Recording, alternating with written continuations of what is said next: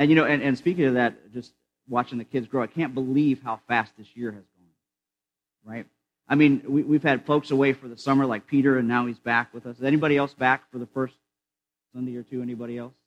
I see other hands going up. So we welcome you guys back. It feels like the kids just started school, but they've already been there long enough to get their first progress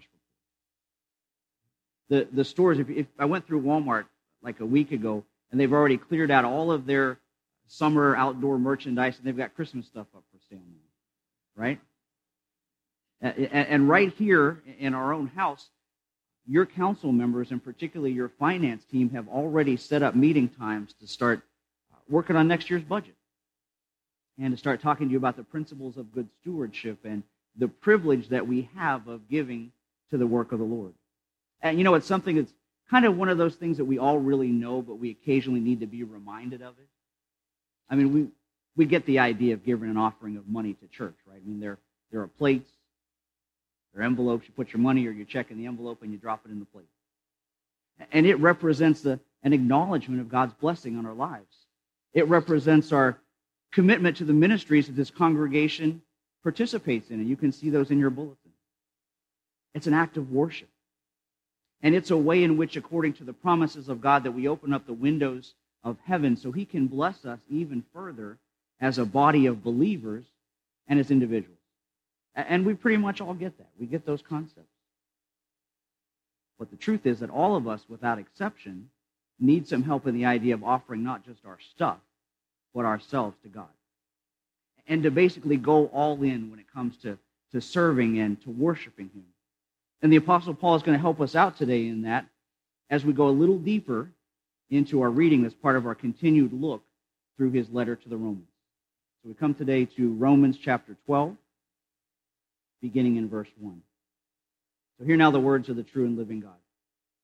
Paul writes, I beseech you therefore, brethren, by the mercies of God, that you present your bodies a living sacrifice, holy and acceptable unto God, which is your reasonable service.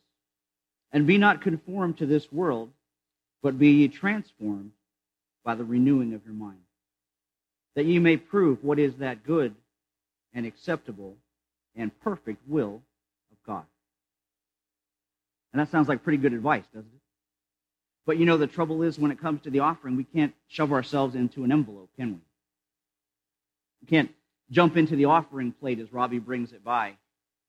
He's pretty strong. He might be able to carry it. I'm not sure. Right? But you can't just jump into the offering plate and say, here you go, I'm offering myself to God today. And even if he could carry it, we'd have an awfully hard time stuffing you through the night deposit at the bank. Now that may sound funny, but most people don't come to worship with the idea or with the preparedness to give away our whole selves over to God. We just come with too much baggage. All of us have brought sins here today that need to be confessed before we leave. All of us have brought questions that need to be answered and problems that need to be solved. All of us have brought burdens that need lifted and anxieties that need to be calmed and these fears and frustrations and depression and distractions. All the stuff that we need to get rid of. But the truth is that God is never going to take those things away from us unless he also takes all the rest of us too, for himself. Because, brothers and sisters, you're never going to find rest and peace and resolution in all the issues of life until you find all of that in him. And the way that you do that, the way that you'll find those things is in giving yourself over completely to the worship of Almighty God. I read a definition of worship a few years ago that I think really fits here. I want to share it with you. It comes from a man named William Temple, and this is what he wrote. He said, worship is the submission of all of our nature to God. It is the quickening of the conscience by his holiness, the nourishment of our mind with his truth, the purifying of our imagination by his beauty, the opening of our heart to his love, the surrender of our will to his purpose, and all of this gathered up in adoration, the most selfless emotion of which our nature is capable. I love that quote. Because you see, both he and Paul are saying real worship is not merely the offering of corporate prayers together to God when we're here, or having an inspiring liturgy or an impressive ritual. It's not in making large donations to the collection plate or singing hymns of praise or even listening to a sermon. And all of those things are good and they're all great, but real worship happens when we offer ourselves completely and wholeheartedly to God. Real worship happens as we find ourselves caught up in His splendor and His holiness through the mercy that He has shown us in Jesus Christ. In fact, Paul presents God's mercy as probably his strongest argument in giving ourselves to God.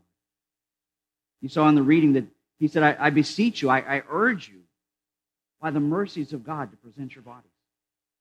And you know that happens when we recognize all that God has done for us through His Son. Through Jesus, the healer, the grace giver, the dead raiser, the sin forgiver. And you know what? I need that.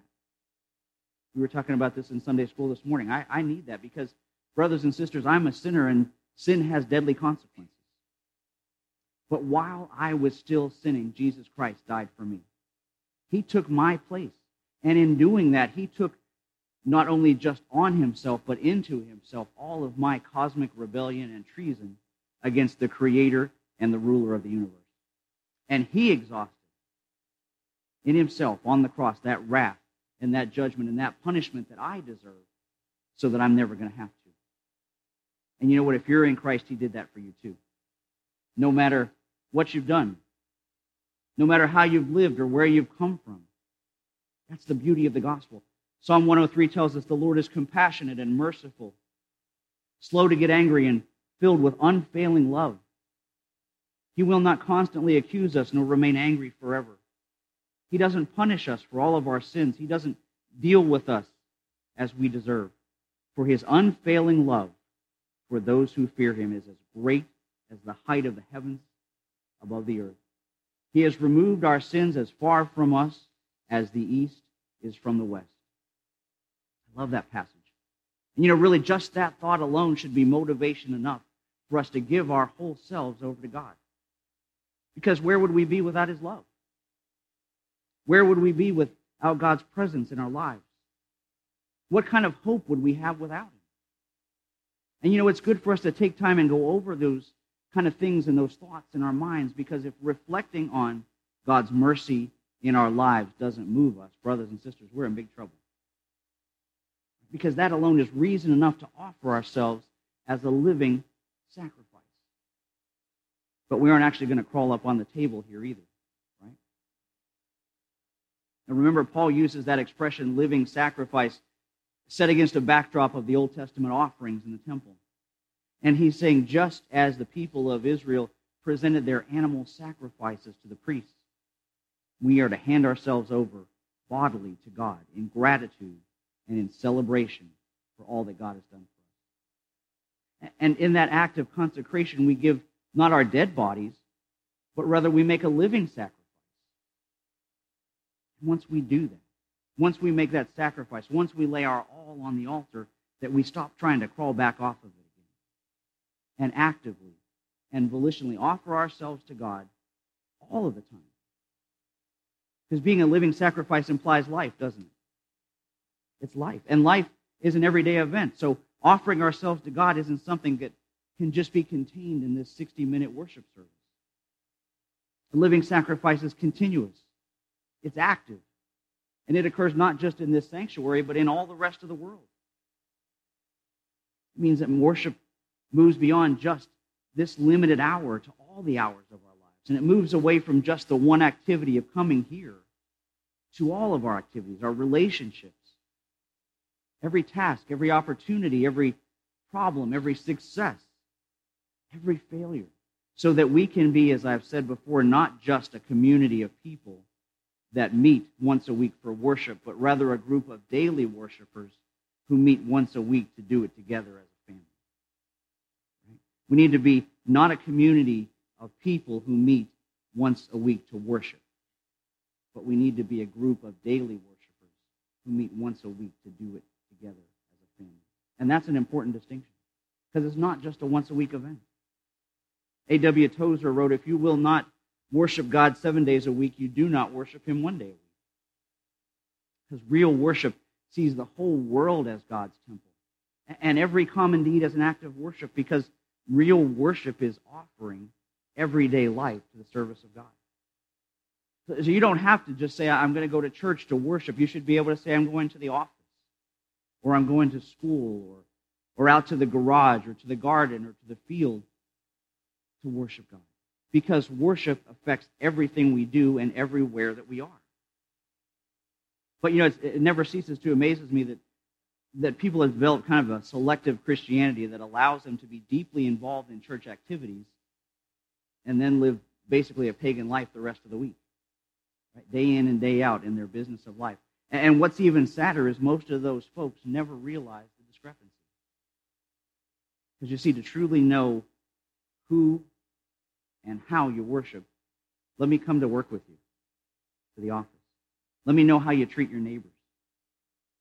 Let me know how you earn your money, how you spend it, how you save it.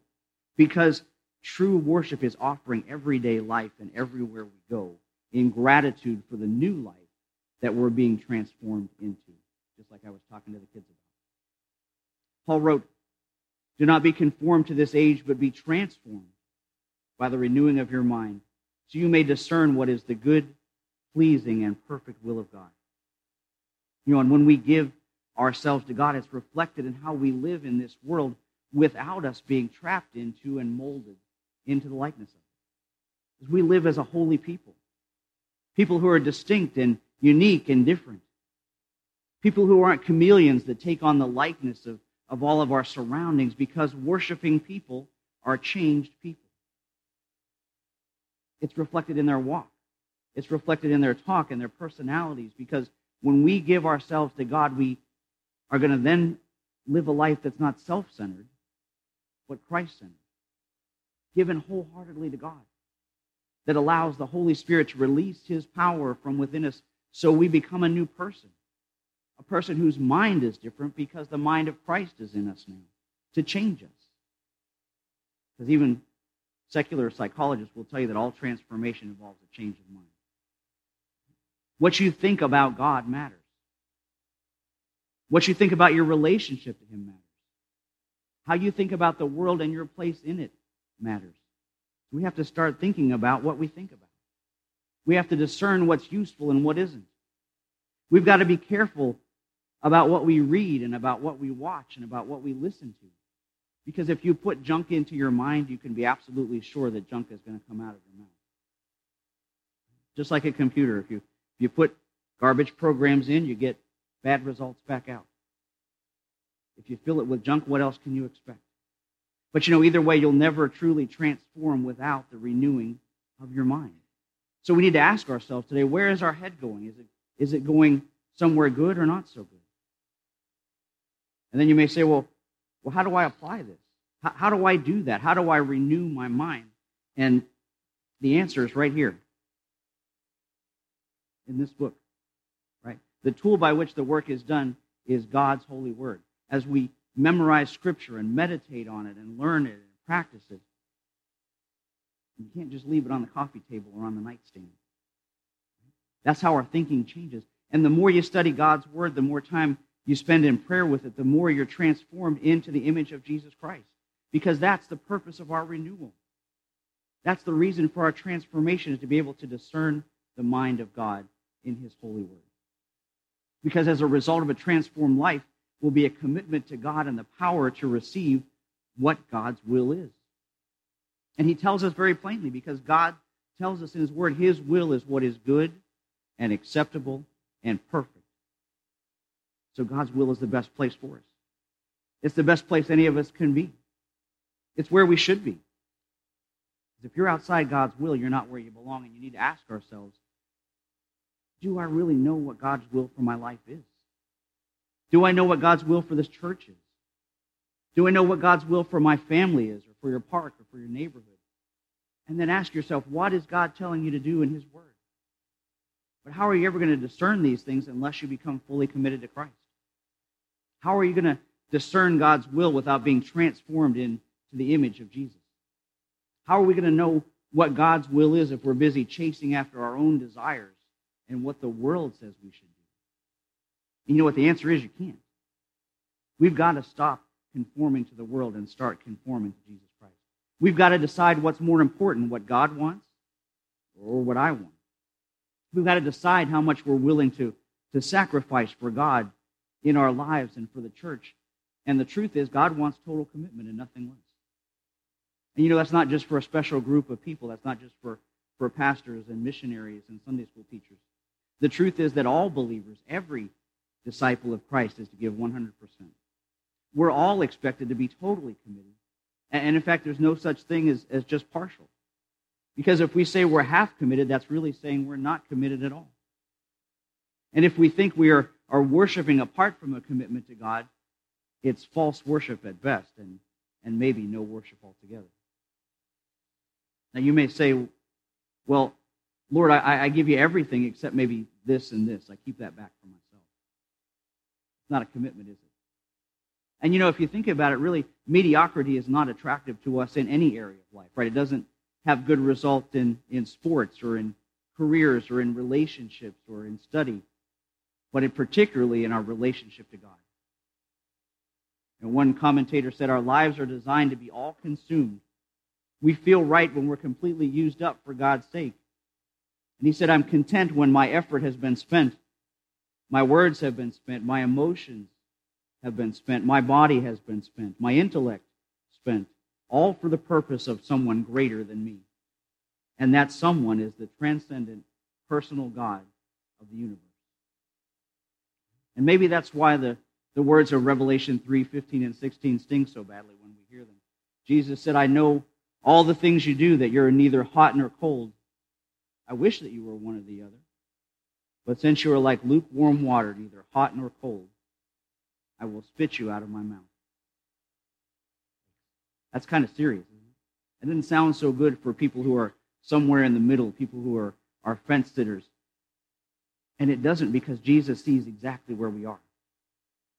If you picture for yourself, let's say, a thermometer where the top line represents a red-hot relationship with Jesus, a kind of relationship where his glory is your goal no matter what the cost, and you're consumed by love of the Lord. And then you picture the bottom line that represents a stone-dead, ice-cold relationship. In fact, one so icy you could hardly consider it a relationship at all. And now after you picture that on that thermometer, where would you place yourself in your relationship with God? Way at the top? Or all the way at the bottom? Now, if you're like most people, you probably wouldn't put yourself in either place, but maybe somewhere in between. And Jesus Christ is saying to us, though, if you're on fire for me, I can use you. And if you're cold toward the things of the gospel, I can bring you to life with the warmth of my love. But if you're just lukewarm, if you're just tepid, if you're just room temperature, you're lost. You're useless. Because complacency and indifference was and is repulsive to Jesus Christ. And someone might say, well, I'm a Christian. I love Jesus. Well, let me ask you very seriously, if Jesus came to your house today, visibly and physically, and said he wanted to be your house guest for an extended stay, how would your life change? On Sunday mornings, would you look at Jesus over breakfast and say, Lord, we're not going to go to church today because I stayed up really late last night and I really just feel like going back to bed? On Wednesday nights, would you come home from work and look in your master's eyes and say, you know what, I've had a really hard day at work today and I'm too tired to go to Bible study tonight? If Jesus asked if he could audit your checkbook, would he find the things that you paid out honored him or not? At mealtime, would you be embarrassed that nobody had even given a passing thought to take a moment and pause and thank him for the meal that he provided? Would you have to hide or pitch out some of your videos or reading material before you invited Christ to sit in the living room with you? If Jesus went to the mall with you or for a walk in your neighborhood, how many people that you run into would you introduce him to? People who you maybe haven't ever shared Christ with up to this point. Can you see how that starts to pinch? I know it does for me. As I was growing up, my grandparents had a plaque hanging in their house that said, Christ is the head of this house, the unseen guest at every meal, the silent listener to every conversation. That'll really make you stop and think, doesn't it? Have you and I really made room in our life for Jesus Christ? Do you really consider him to be the listener in your every conversation? Do you enjoy the things that he enjoys? Do you want the things that he wants? Are you ready to put your whole selves into the arms of God? Are you ready to commit your all to the one who paid it all for you? You know, Jesus Christ spoke very openly about the fact that the way of the cross is costly, but let's not ever forget that the true cost was his. There's an author and a poet by the name of Alison Luderman who wrote kind of along these lines, and I want to share this briefly with you. She wasn't really writing this in a Christian context, but I think you'll get the connection here. She writes, I've just learned that strawberries are too delicate to be picked by a machine. The perfectly ripe ones even bruise at too heavy a human touch. She said, and then it hit me. And then I realized that every strawberry I had ever eaten, every piece of fruit had been picked by callous human hands.